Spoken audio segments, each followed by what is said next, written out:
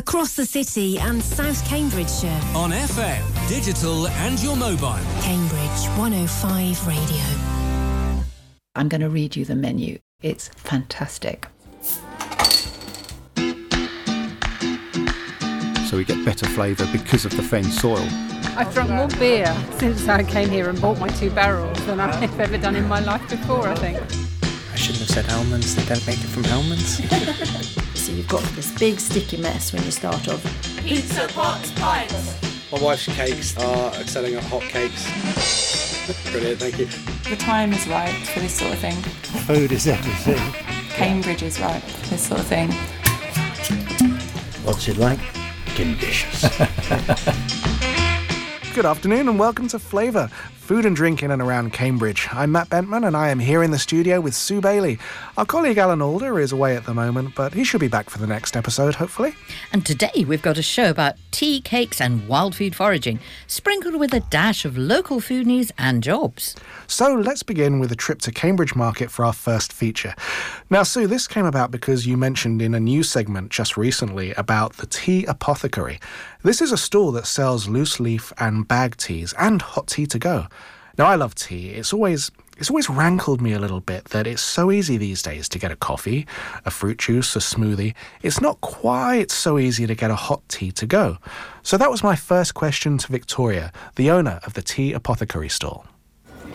We're Britain, we love tea, and yet everybody is addicted to the coffee culture. Why are there not more tea shops? It's a reflection of the times that we live in and the society that we have. People want to be stimulated, they want the caffeine shot, they feel tired a lot of the time. So it's also just part of changing that physical state. And also it's quite a cold country, so walking out with a hot drink is something that we want to do.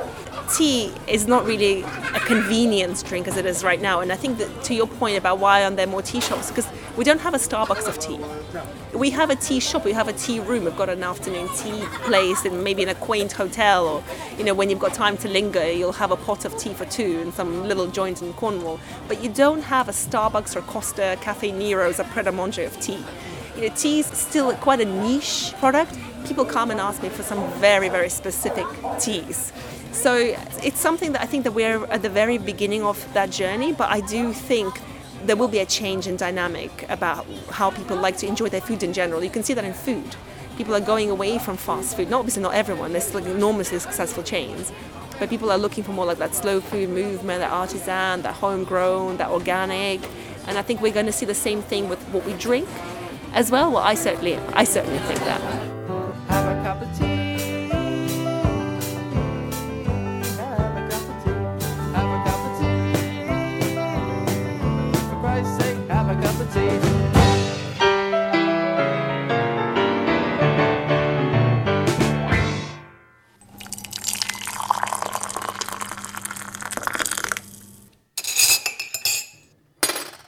And the wonderful thing with tea is the combinations really are just endless. You can blend tea with anything. I mean, I really have to stop myself from experimenting too much with my flavors and confusing my customers. I have plenty on the Etsy shop that I stock because I love playing about and experimenting with blends. But yes, essentially all of them just offer you a different experience from something that may be a familiar base. So everything that I'm looking at here, you have created yourself. Yes, so some of the teas are just more unusual teas, like the Ganmaicha green tea is produced out of one province in Japan. So that doesn't require any of my personal blending. That is just a very lovely refined tea made with toasted rice, and I love introducing people to it. But certainly most of my range is something that I create and concoct from blending herbs and flowers and fruit pieces and blending black and green ingredients to give them a very different life. So here I really try to offer people something different, maybe introduce them to something new. And of course, people come to a place like the market to experience something. So I'm hoping to offer that experience to people by having a changing hot tea menu and a cold tea every Sunday when I trade. You've been here about a month and a half, is that right? Yeah. We're coming out the tail end of COVID. There's so many pressures economically on everybody. It seems like it's a hard time to start a new business. And yet here we are on a nice sunny day and you're selling tea.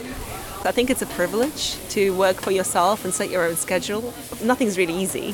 Having a regular job is not easy. Having a market stall is not easy. One thing that is something specific to starting a business is that it takes time. Of course, you've got very good days, you've got slower days, but it takes time to really develop a reputation and to have your regular customers, and that's what most market stall holders will tell you. You know, it's kind of a long game. There's never really a perfect moment to do anything. You just have to start and see how it goes, and also how you start is not how you finish. You take something that you think is good, and then your customers will tell you what they actually like and what really works. And for me, that's the reason why I started. If I wouldn't have started in the market, I wouldn't have started this business, I think, because certainly with something like tea, you want people to experience your product, give you feedback, and it's an interaction. So opening an eBay shop is not the way to go for me about this business, and certainly the most enjoyable part of my job. You know, you said I look quite happy doing it. It is meeting people, talking to people, and certainly being part of this very special trader community as well, which is its own little world. Come inside and have a nice cup of tea. You left, presumably, a safe city job. I can imagine 9 out of 10 people have that dream, but they don't act on it. And I just wonder what it was that made you finally, I am going to do this. I think this thought about having my own business has also been niggling at me for a very long time. It's funny, when you're meant to do something, life will find a way of pushing you. I kept trying to make the city job a place where I felt happy. And then I realized that none of that wasn't going to be the answer, because what I really wanted to do was sell my tea and be my own boss and start my trading store. So I think what makes you happy and what success looks like is a very individual question. For me, success looks like freedom. I create these teas. It was an idea, and then I made it, and now people buy it and they enjoy it and they take it to places all over the world as gifts, and that's a very, very special thing to have started. I'm really glad that I followed that instinct. It wasn't immediate, but at some point you just have to make a decision. Some people are very scared of the concept of, oh my gosh, if I make my dream my job, the dream stops being a dream, it stops being romantic in a way, and it becomes its own anchor. People are scared of realizing their dreams, so they say they don't meet your idols because you'll be disappointed. I think it's important to go into everything with your eyes very much wide open. I didn't expect to put a trestle table out and retire in my Miami mansion the next day. Things become different when they are in the real world, but in some cases they become even more wonderful. It's a very, very gratifying thing to work for yourself and make money off your own skills.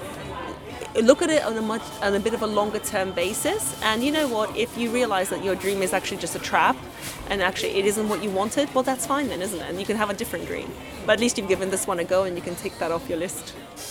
Tea time won't be the same without Badana.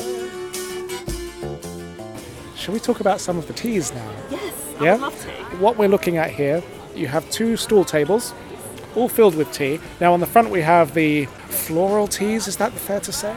I call them wellness blends. There are 4 categories: black base, green base, fruit base, and herbal base.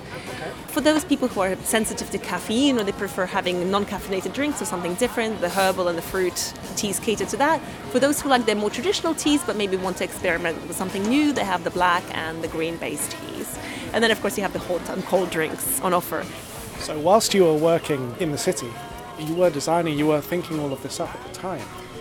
I can almost say a parallel to that is when you are, I've got 2 children, and when you're pregnant, it's just happening.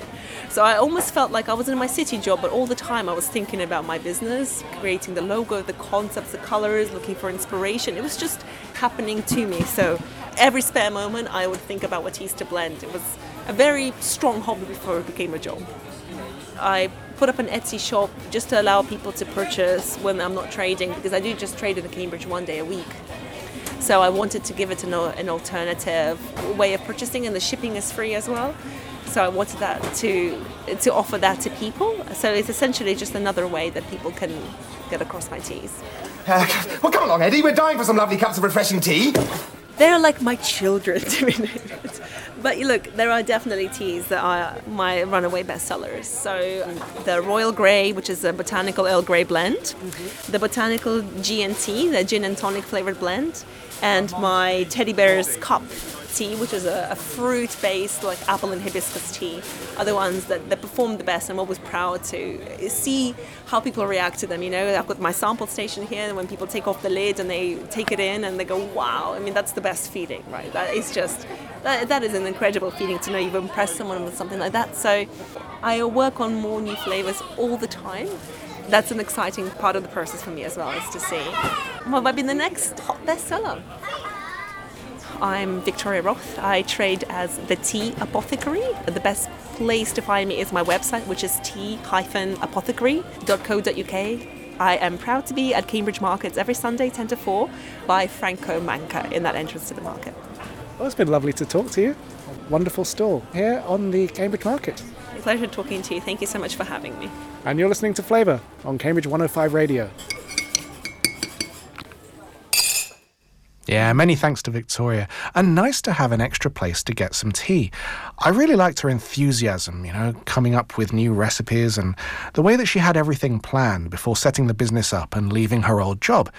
Quite frankly, I'm jealous. I'd love to do that. But unfortunately, I'm sort of stuck at the Reggie Perrin stage where I just want to walk into the sea and disappear. But luckily, this program keeps me from doing that because it's just great, getting to meet all of these people who put their passion fully behind their businesses, get a real quality of life boost, as well as making and selling great food and drink that we can make a fortnightly program out of.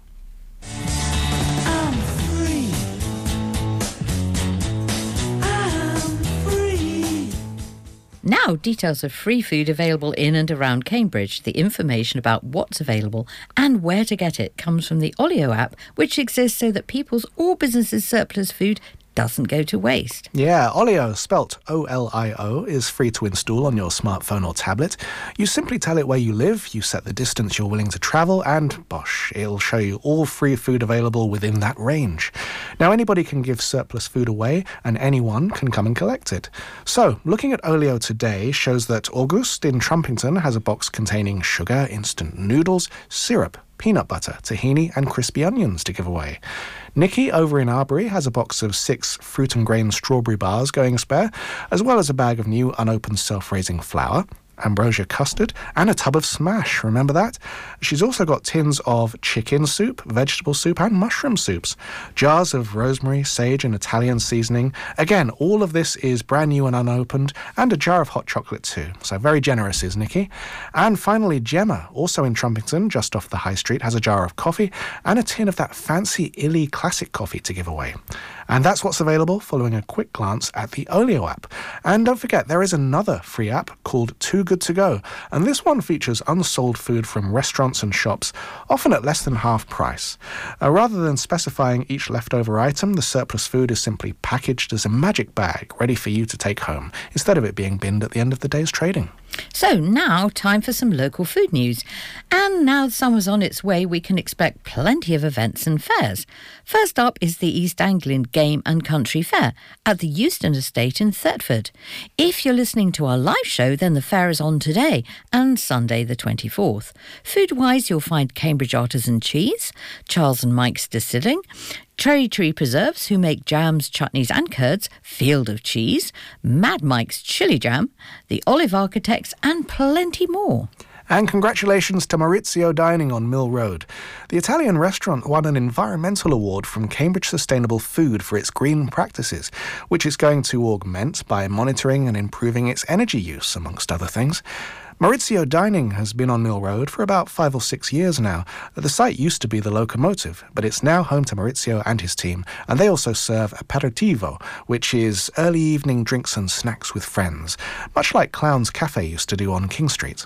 And on a side note, Cambridge Sustainable Food are going to publish a food directory that champions local food shops and traders who are getting fully into the sustainable side of things. Great idea. And just like the rest of us, food banks are feeling the pinch with rising food and energy costs. Food donations tend to drop a bit as we head into the summer months too. Fresh food is something that many don't necessarily think of when it comes to food donations, but fresh is as important as the more traditionally donated items of tins, cereals, pastas and so on. Yeah, that's right. At Co-Farm on Barnwell Road and the Cambridge Cyrenians and others, they regularly donate fresh harvested veg to the banks. So do collect food and donate it at donation points in supermarkets if you can. And there's other options too, such as sponsorships and donations online, which can be done at cambridgecity.foodbank.org.uk. Yeah, also Cambridge City Food Bank has opened a new Fairbite shop in East Chesterton. Now, Fairbite is this service offered by Cambridge City Food Bank designed to provide longer-term support for people experiencing food poverty. A Fairbite, I got this information from their website, by the way, is different to a regular food bank in that it operates this membership model. So, members pay a small membership fee, say £2 per visit, to come into the shop and to select up to 10 essential items, like pasta, rice, dry goods, fresh fruit and veg. The £2 contribution gives people a sense of ownership, and it ensures that they can access food and essentials without loss of dignity. Members get referred by the CAB or family support workers, so that those most in need get access to the service. Now, there's a new cafe in town called the Box Room. It's at 58 Regent Street near the Warhammer shop, which is appropriate because this cafe is dedicated to board games, so you can eat and play. Admittedly, this is slightly old news as it's already been reported in Cambridge News and the Cambridge Tab, but it's nice to see a venue like this open again, catering for gamers. Locals used to attend the old Tivoli on Chesterton Road for board game matches and Magic the Gathering sessions, but that suffered a fire and roof collapse 7 years ago and is yet to reopen. Just a little something now, because it's a favourite of mine. The Geldart pub in Sleaford Street, they make iced coffees now. They also have this really beautiful beer garden, so in the spring and summer sunshine it's the perfect place to drink it in. The vegetarian and vegan van, The Wandering Yak, sadly has suffered a few staff and mechanical problems lately, but it's back on the Cambridge street food scene now. Having first begun in 2015, they cast a long queue down Mill Road Mile for their wares. These days you'll be able to find them at the various food park venues. And if you're listening to our live show on Saturday, they'll be at the Bank Micropub in Willingham this evening. Now, Alan did a feature on the Food Museum in Suffolk a few episodes ago. They have an exhibition running at the moment. It's called Every Garden Matters. This is to encourage us that urgent environmental change can really start at home. The Food Museum also runs a bread oven twice a day throughout the holidays, making hot cross buns and Easter doves. And you can check out more of what's going on there by going online to foodmuseum.org.uk. Cambridge Sustainable Food is holding Good to Grow Day 2022 at several locations across the city. And it's not just for one day, as the name implies. Today's events are just coming to an end, but it's continuing on Sunday 24th of April at Co Farm Cambridge on Barnwell Road, Midsummer Common Community Orchard, and at Cambridge Central Mosque's Islamic Garden. Each venue will offer something a little different: preparing vegetable beds, transplanting seedlings, planting flowers and herbs, thinning out the blossoms, and you can take potted plants home with you. More info is available on cambridgesustainablefood.org/events. One final bit of news here, repair cafes. Now, repair cafes operate a little bit like pop-up events. You can take your broken electricals to repair cafes, and specialist volunteers will attempt to get them working again, saving you money and keeping your waste out of landfill. Now, currently there is a push to raise money for repair cafes, and if you donate to the Cambridgeshire Repair Cafe Network between now and the 29th of April, the Big Give Green Match Fund will match your donation, so making it one donation with twice the impact. And of course, the cafes are actual cafes too, so you can expect hot drinks and homemade cakes whilst you're getting your electricals fixed. There'll be repair cafes popping up at Fulbourn, Willingham, Swavesey, Cottenham, and also the Edge Cafe on Mill Road will have its first repair cafe in early July. So for more information, just head to cambridgecarbonfootprint.org and look for the Big Give or the Repair Cafe Network. Time for our next feature, and it's Steve Thompson, the foraging chef.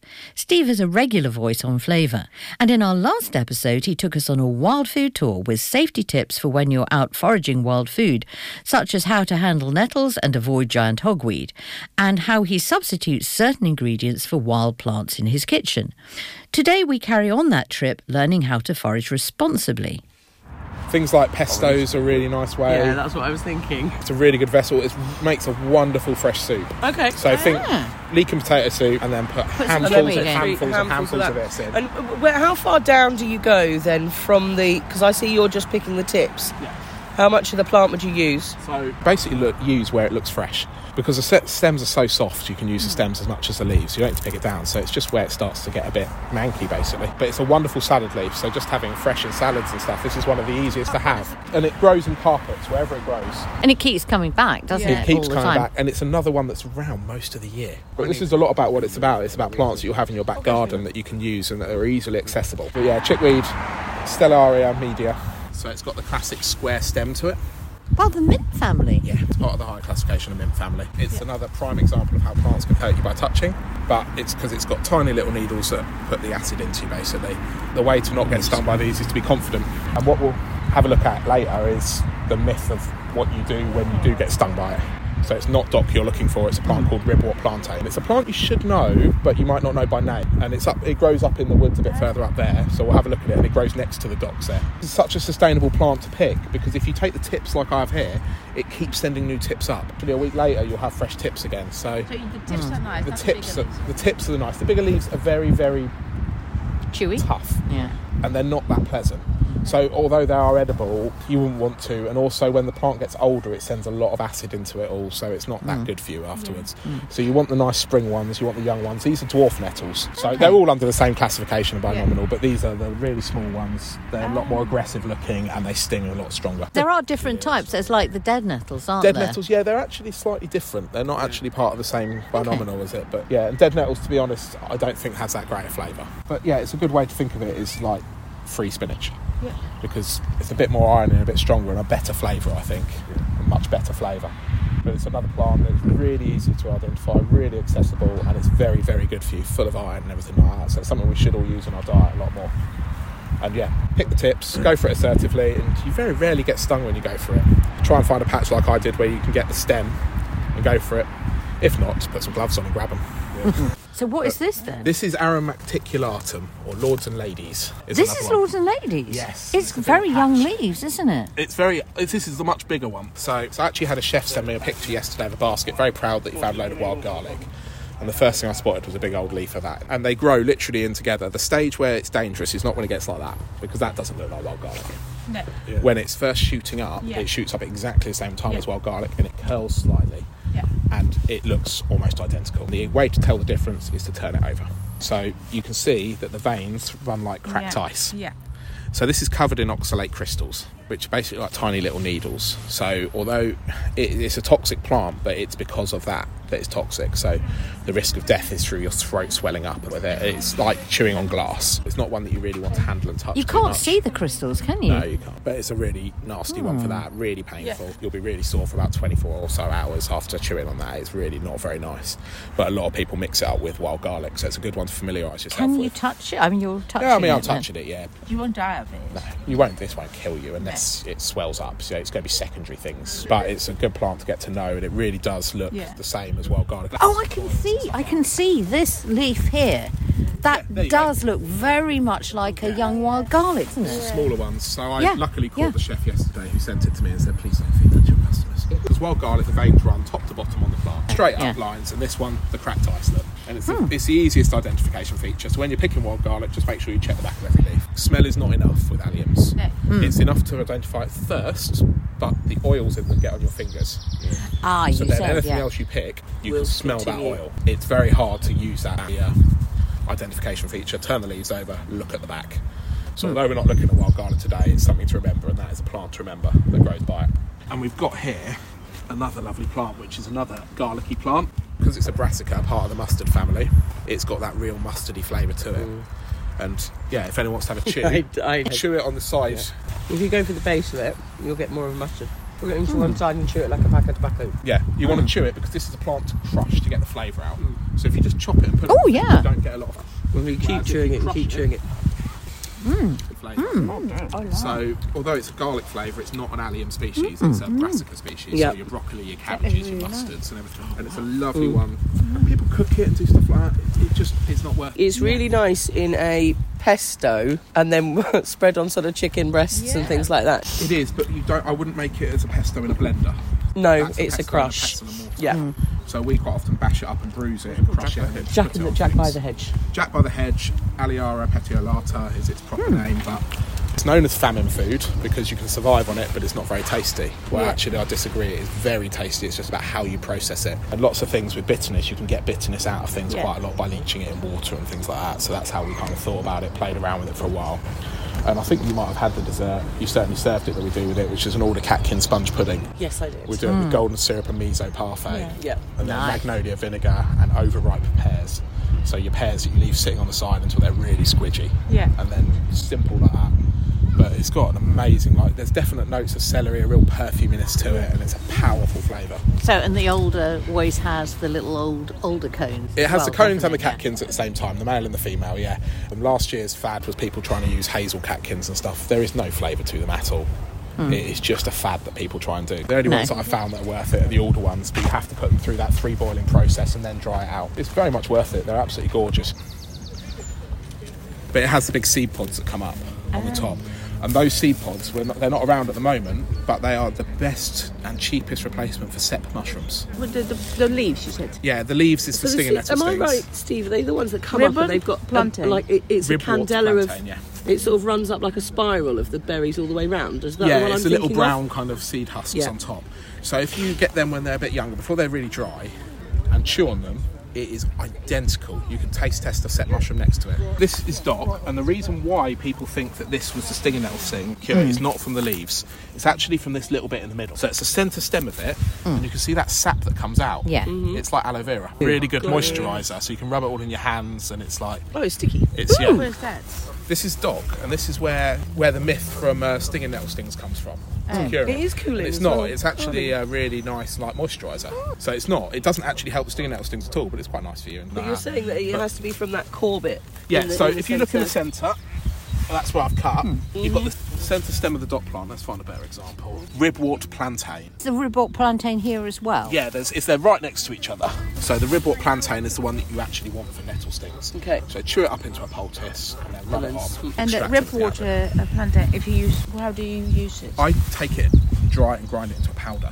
Okay. And then use it, or I take it and use it as infusion, so get loads of them into a cream, and then you've almost got a mushroom flavoured cream out of it. You dry it in a dehydrator? Yeah, to make it into a powder, but you can also use it fresh as an infusing one. So there's two types we get here. This is the ribwort, and then we also get the broadleaf, right? Which when that sends its seeds heads up, they're the long thin ones. That's the one I was thinking of. Yes. Whereas ribwort comes up and it's a long stem, and then you've got a little brown husk on the top. It's actually it's a rumex, so it's part of the rhubarb family. Yeah. And what we do with this is there's a recipe on my Facebook page called Sticky Docky Pudding. So it's our take on sticky toffee, but with dock. And we take the stems and we chop them up, and then we candy them. Yeah, they get very big, is it? They do, yeah. So when I was young, I was living in Friesland, we used to sort of snack them and chew on them. Really? Really? Wow.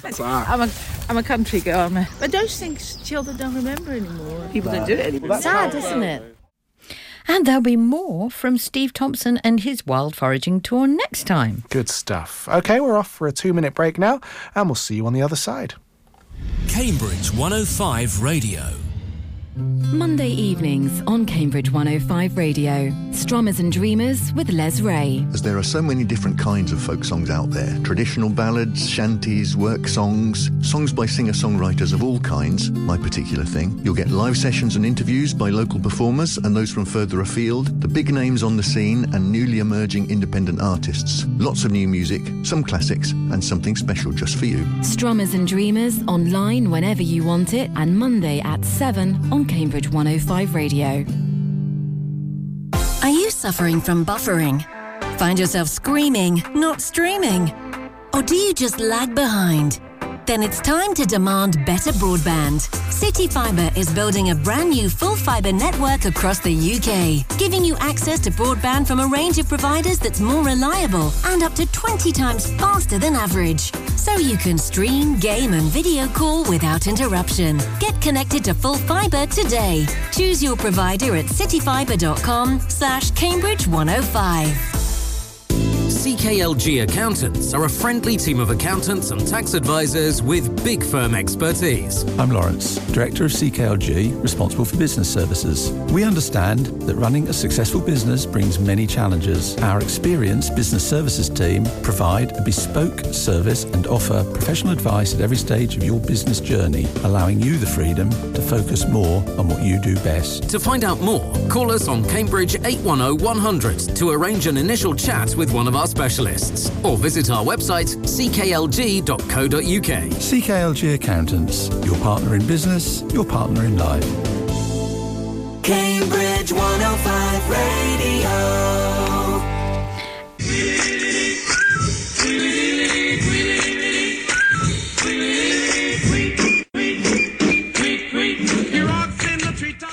And that music signals time for the latest food tweets from the city. Yeah, just a couple of bits quickly. Food Park is on now at Eddington Market Square, so you can expect lots of meat, veggie and vegan vans such as Buffalo Joe's and Rotisserie. You got anything, Sue? I have indeed. Well, it's St George's Day, the start of the asparagus season. And Broomsfield Farm has just tweeted that asparagus is going to be on the market today at Ely Farmers Market and Cambridge Market. Go get some spears.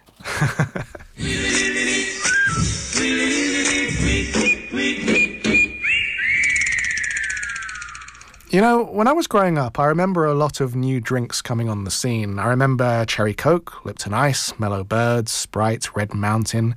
And at Cambridge Market, there is a stall selling a new drink. Now, I say it's new, but it was more or less invented around the same time as Cherry Coke and Sprite. It just took 40 years to get here. It's called Bubble Tea, and if you go down to Cambridge Market today, you'll find it at Granny Ma's stall. So maybe I can make you like a classic regular bubble tea. So I'm going to pour a spoon of tapiocas into the bottle.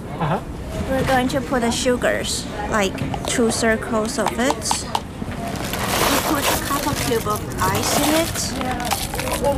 Pour the black Assam tea. And then that's we'll pour the milk in.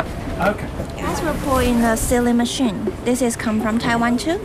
So then we're able to shake it. Why do you shake the drink?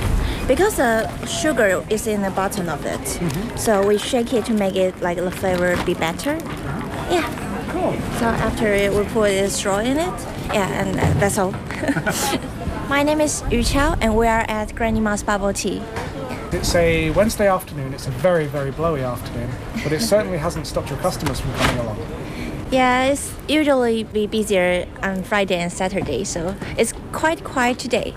How long have you been here at the market? I have been working here for almost 1 year. This will be my last month working here. Yeah, because I'm graduating from my master's degree, so yeah, I'm going back to Taiwan. Wu Chao and her colleague Fatima are both students on Anglia Ruskin's highly regarded illustration master's course. I went to an exhibition of graduating master's illustrations about 13 years ago. Every student's work was unique. It was wildly interesting, captivating. Every single one of them had a different style. And here's 2 of them working at Granny Ma's Bubble Tea on the market to help pay for their studies, pay for their rent, and so on. You know, there's so many people at the market with hidden skills. Did you know, for example, the guy who runs the Shui Cam coffee stall, he's a Cambridge physicist. Because we are all studying in the children's book illustration for master. Oh, is that at Anglia Ruskin? Yeah, in Anglia Ruskin University. Yeah, it's very famous, that children's illustration course. Yes. Yeah. Like everyone who walks in here study in that course. Oh, your colleague as well. Yeah, also me. It's her first day today, and she also studying that course. Yeah, I'm first year student.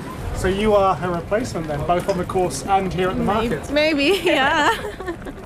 Plenty of customers at Granny Ma's Bubble Tea stall. I had to keep pausing my recording so that they could be served. But with time marching on, I thought, well, why not ask some of them what they like about bubble tea? Has it replaced another drink that they used to buy? Lots of soft drinks tend to taste really sugary, even like just juices, and like having the option of having it low sweetness is something I quite like. So I'm not really that much of a fan of things too sweet, but still having like the fruit flavour. And I mean just like the tea flavour as well. It's just nice, yeah. And the varieties as well. Like you said, you picked out a lychee one. I mean, lychee itself is gorgeous. Everybody knows that. Yeah. Yeah, no, I think that's quite a popular flavour, as far as I know anyway. Yeah. Well, I basically saw it online and I thought it looks really cool, so I'm going to try it. And then I came here and I got one, and I'm just fascinated by the way it pops in your mouth. The way it just pops in your mouth. See, she's referring there to the tapioca pearls, chewy little bubbles, pearls, boba to give them their actual name. It's soothing, so I prefer it to normal drinks. It's almost like more exciting. Yeah, I've never had it before, but from what my friend says, it seems really nice, and like the flavour, the way it pops on your tongue, like she said. I'm just like intrigued by the way it looks as well. Are there particular flavours that you prefer? I like the mango. The mangoes are probably my favourite because I just like the fruit, so... We provide the fruit tea and we also provide the milk tea. For the milk tea, we combine it with like Assam tea or oolong tea or jasmine tea, and we imported all of the tea from Taiwan too. And for the fruit tea, we have like passion fruit tea, and we also have mango, lychee, and lemon for different flavor of iced tea. Yeah. I can imagine the lychee one must be quite popular, right? Yeah, I think a lot of people will like the lychee milk tea, like the milk tea, and we add lychee flavor in it. That's quite popular one. Yeah. Children, they like the passion fruit tea more, but for adults, I think they like the milk tea more. Yeah. I do. I really enjoy how bubble tea is a mix of tea, but you have their milks with it. And as you can maybe be able to hear, I'm an American. I first had it when I was in Canada, and it just blew me away one time. Yeah, it was just different than anything I've had before. I like brown sugar milk teas with tapioca, but tapioca is always my go-to. So you got quite a sweet tooth? Yes. Yeah, I think it's sort of instead of a juice at home, my two they're 17 and 14, and they seem to substitute it for that. They don't drink hot drinks very much at home. And it is quite a fun thing for them, I think, just the wider straw, the sort of almost sweets at the bottom. It's definitely a treat for them. Every bubble tea that you buy at Granny Ma's comes with a straw, but there's two things about the straw. One, it comes in different sizes, and two, it's made from bamboo, as Uchal will now explain. I think because it's designed for the bubbles, and we also imported this from Taiwan, and this is made by bamboo, so it's like totally eco-friendly of it. Yes. So the large straw helps the person to suck up the tapioca pearls. Yes. Yeah. For the big bubbles, we have big straws, and for the medium, we have the medium straws. There's lots of shops in America. Every time I go home, there's I can't remember what it's called. What is it? It's like Just Bubbles or something like that. I always go there. It's like right next to my mother-in-law's house. I always go there to get some. A cursory look online at the history of bubble tea says that it originated about 40 years ago in Taiwan. Yes. Here in Cambridge, on the market, the demographic of your customers, is it the students who prefer the bubble tea, or is it all ages? I think it's students, they prefer the bubble tea most. And we also do a lot of like party or balls, like they order a lot of bubble teas. Yeah. So, plenty of students ordering bubble teas for parties, and for parties on punts on the Cam. So, with a menu of different teas available, I wondered what was the most popular flavour amongst the Cambridge punters. I remember there's always like a couple of girls, they order the brown sugar milk tea. I think the brown sugar milk tea are like the most popular drink in our store. Yeah, so everyone is ordering that again and again, yes. Just regular tea and coffees. Very unusual American tea drinking. Yeah, I grew up on Earl Grey. So here we are. This will be a customer's first ever taste of bubble tea. I'm not stabbing it. You're stabbing it. I am. You got this. There you go. It's mango, right? Yeah, it like pops in your mouth. So we'll get a ball. Whoa. That's really good. Yeah. Well, I found out about bubble tea. I saw it was a big craze online in the past 2 or so years, but I wasn't really able to buy any over COVID. But I kind of discovered that this was the perfect stall when I'm able to get to it for bubble tea. It's definitely like highly rated. I've seen it online everywhere, and I just think it's super fun and interesting, and like I love it. I'm a big fan of it. So I ordered brown sugar milk tea with tapioca balls. Which they said is the most popular one. Oh, really? Yeah. Oh, wow. I saw a picture of it online and I thought I had to try it out. It looks so beautiful. It's also worth noting that they have seasonal bubble teas as well. Uchao told me about this vegetable one made with taro. Oh, taro is like a sweet vegetables. So we put it in a blender with the milk together. So it will be like a sweet drink.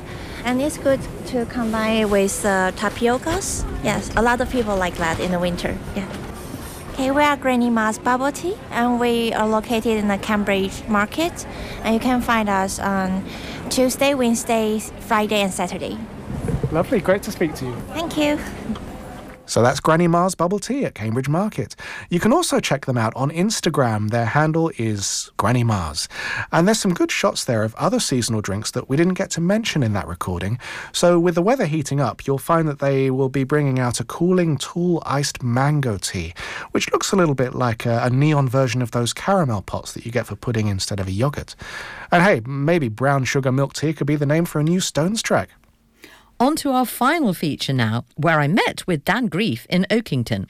He runs the deliciously guilt-free bakery. With less sugar in a box of their cakes than in a slice of bread, here's a brief tour around their kitchen. All of the things you see here, you've got the raspberry bakewell and you've got the peanut brownies. All of them are made up of ingredients that won't spike your blood sugar. And that's because my wife Besma had gestational diabetes, so pregnancy diabetes. And as a doctor, she realised she wanted to keep her sugar levels down as low as possible rather than having to treat the sugar spikes. And so that's where this all comes from. We now have made different types of cake and now also chocolate that are perfect for anyone who's diabetic, but also if you follow a keto or low-carb lifestyle, you can have these because they're made out of almond flour and not real flour. We use natural sweeteners as well, so that's also no GI kind of enriched foods. If you think about the foods you eat, the glycemic index of the food means the sugar spike you'll get from eating that food. And so carbohydrates generally break down in your body to sugars, whereas what we've developed with this food is foods that don't have that GI index score, which means that when you eat them, your body effectively will just digest them just like they would any nuts or any protein or anything like that, or any fats, for instance. It won't give you a spike in your blood sugar, and that's what these are. So, yeah, not having a spike in your blood sugar is obviously good for not getting those sudden hungry pangs when you've just had something many sweet. of us have this kind of hormonal cocktail every day where we've got leptin, ghrelin, insulin going up and down, making us hungry, making us then want to eat more food, making us have high sugar spikes. High sugar spikes, by the way, are bad for all of us, and I think if we were aware of that more, we'd be turning away from sugar, certainly, and probably eating fewer carbs as well. Because if you have this high spike in sugar, your body, the insulin, turns it into fat cells. So if you think about the weight gain problems that we're having in a society, a lot of that comes from sugar and carbs. I also want to show you something else. So the next thing we've been developing recently is not just cakes and cookies, which we've been developing the last year or so, but also chocolate as well. And so this is our chocolate making area. So we do bean to bar, so we have to make everything from scratch. So that's our cocoa beans, which have been ground down with cocoa butter. And then we've added some sweetener in there. It's just crunching at the moment at the very end to get air being added into it. That looks beautiful, beautifully smooth. Oh, yeah, it's really, really good. And the fact is it's been in there for almost, let's see, about 36 hours now. So you have to really just to get the particles as small as possible. And then we also do white chocolate, which you can see has just been tempered. So this stuff was made 2 days ago, and now we're just tempering it to the right temperature. And effectively, it's the same as any other chocolate, as long as you've got a good chocolate without the seed oils and whatnot. This is just like any other decent chocolate made out of cocoa butter, and we use sweeteners instead. And because the lactose is quite high in things like milk chocolate and white chocolate, we use whey powder and cream powder to up the protein and fat content. I see, okay. Remind me what tempering means and why you have to temper. So you have these things called triglycerides, which are the fat cells, or the fat molecules, should I say, inside the actual chocolate. And they can form 6 different types of crystalline structures. if you get the right one at 33.5 degrees centigrade, they'll actually lock into each other and make that lovely snap. So if I show you here some tempered chocolate, this is, you can try some of this if you like. Ooh. This is some of our... Oh, yes, I can hear that. There you go, a little bit of a snap. Oh, listen to that. This is some of our milk chocolate. Ooh, yes. That's 0.4 grams of carbohydrate a square and even less sugar. So that's sugar-free. This is sugar-free? Sugar-free, yeah. Now, what you should be tasting there, this is a difference with our product. You should be tasting the actual chocolate beans coming through, the cocoa beans, not overladen with sugar. Something like white chocolate is notoriously sweet because people, because it's expensive to make like cocoa butter only, and so they fill it with sugar to try and make it cheap to make. But we don't do that because we're not using sugar. We want to make the flavour of the chocolate come out. So you should taste the chocolate come through a lot stronger. This is really nice. It's chocolatey, but it's not too sweet. It's just really very pleasant. Hopefully, this is our first long shelf life product. We can actually get onto the shelves of hopefully department stores, maybe supermarkets one day. This is what I find interesting. People are quite happy to have a sugar-free diet drink like Coke Zero, etc. But if you say to them diet cake or diet chocolate, they're kind of like, what's that about? That must be horrible. And I think we're at the start of this revolution where people will be realising one day they can go towards something like this and not have the danger of sugar. That is so nice. So, do you want to try some cake as well? Oh, a small piece, please. But actually, I don't have to say a small piece, do I? If you like.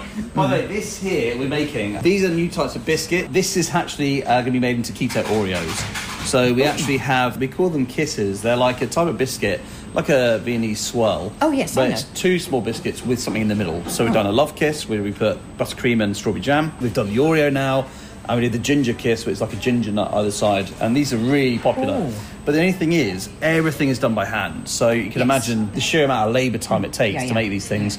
So we do a restock at 7 p.m. where we release certain numbers so we can then keep on top of it. Otherwise, we couldn't put this on the website all the time. It just would go under. It would go out. Sell so quickly. These sell out in like 12 to 20 minutes sometimes. Seriously? So, because we're a national brand. So people come online to buy from us from all over the place. And so if you're doing keto and low carb, if you're diabetic, they know at 7 p.m. on a Friday to come to our website and then they can order these things. But let me just take you to try some. Here you go. So you can try, this is one of our love kisses. This is the filling with the buttercream and the jam. Well, actually, it's not even jam. We're not allowed to call it that because I was going to say sugar. it can't be jam. No. So it's actually a raspberry, or in this case, strawberry sauce with chia seed, and it gives it that kind of texture, gelatinous kind of feel.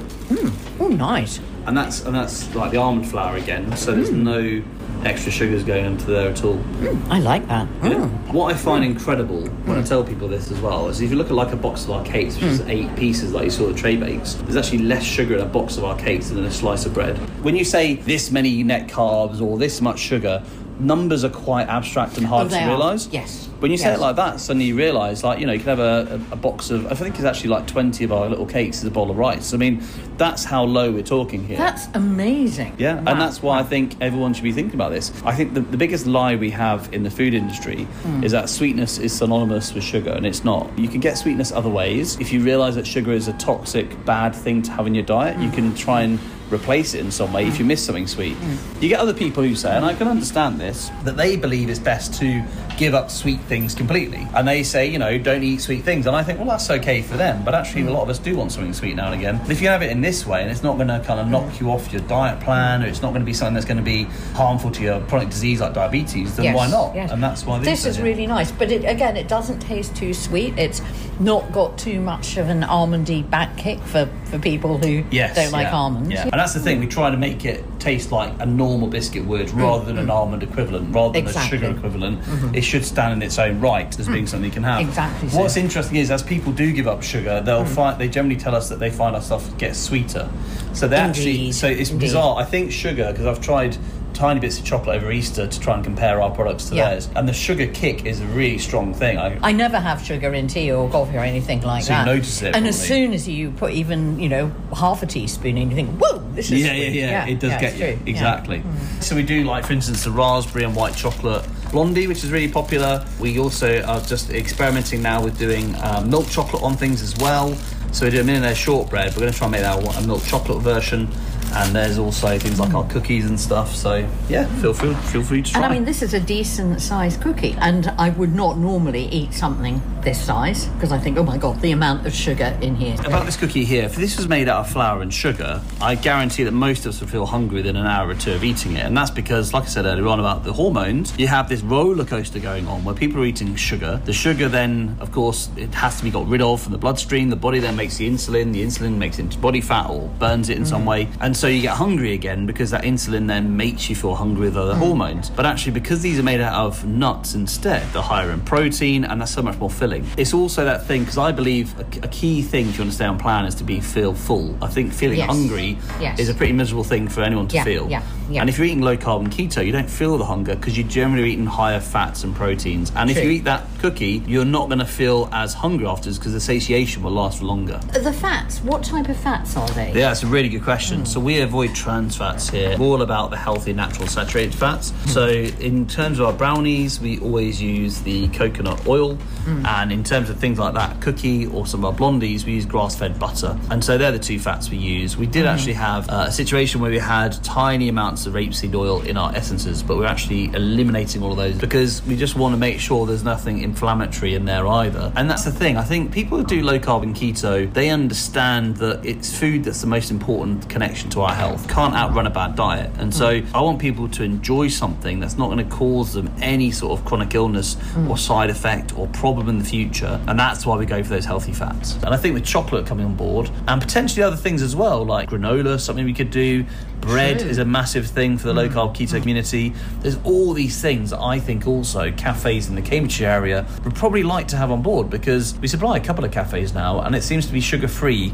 It's certainly something you want to give to your kids and your grandchildren, keep them healthy. Which local cafes do you supply? The one in Haslingfield where we used to be, and also Daily Bread, which is in Chesterton. Places like Boots and so on used to do diabetic chocolates and jams and so on, but I haven't seen those recently on the market. So I don't think you're allowed to market in the law a diabetic product anymore because that's targeting them, isn't it? And the second thing is I'd say on that is that not all sweeteners are the same. And so what we've worked out here is, if you think about the different sweeteners that are on the market first on the spectrum, you've got maltitol, which is one that's used in a lot of diabetic friendly, supposedly, in quotation marks, products, which actually spike blood sugar. And in some cases, it can be a stronger reaction than sugar in some of these sweeteners.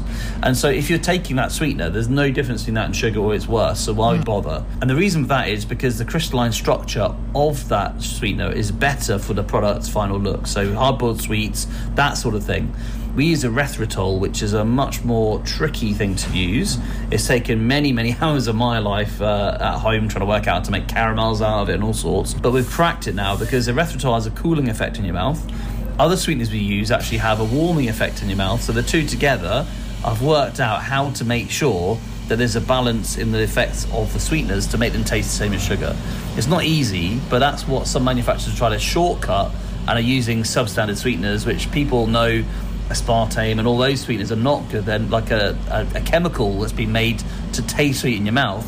So what we're using is things like chicory root fibre and erythritol, which is from like yeast and the fermenting process, which gives you a natural sort of sweetness, not spiking your blood sugar or the nasties. People sometimes say, why are you more expensive than normal brands? And I'm like, well, if you just look at a normal brownie, for instance, what you're looking at there is probably a few pence to make. Flour, the eggs, of course, are the same, etc., but the flour and the sugar are incredibly cheap in those products. Whereas when you're trying to match sweeteners that are going to kind of give you the same taste of the actual normal sugar brownie without the nasty reaction in your body, and using almond flour, I mean, that's really expensive as well. Then you can see why it's going to cost you more money. But then I think people who understand that it's worth it in the long term, I think will actually benefit. I mean, type 2 diabetes, which is the vast majority of diabetes in this country, is 10% of the NHS budget. It's huge. It is, and if we can get that down, these foods being more expensive would be better for us as a net whole as a nation. At the moment, all your sales are online, but apart from the few cafes that you mentioned. But you're hoping that you might expand? I think so. I think we've always been a direct-to-consumer brand online through our website, digitalyguiltfree.com. That's worked really well for us. Got a lovely community. I have a podcast, UK Low Carb, as well, which is top 1.5% of podcast now. So that's like part of the community as well. I think that's helped show that we're more than just a brownie company or a chocolate company. We're also living this lifestyle. We understand how it all works. So that's been a big part of it. But I think there's definitely going to be, in the next few years, a bigger opportunity in the cafe market. I think certainly the gyms and those kind of chains of gyms would be great, where people could cut their sugar. And I think the chocolate's got a lot of scope also for the sugar-free market, because not everyone does keto and low carb, but I think we all understand, whether you're vegan to carnivore, that we should cut back on our sugar. Exactly. And if we can do that and keep the flavour, then it's win-win. So, plenty of low-carb and keto treats full of natural ingredients and tasty. That was Dan Grief, and you can find more about the Deliciously Guilt-Free Bakery by going online to deliciouslyguiltfree.com.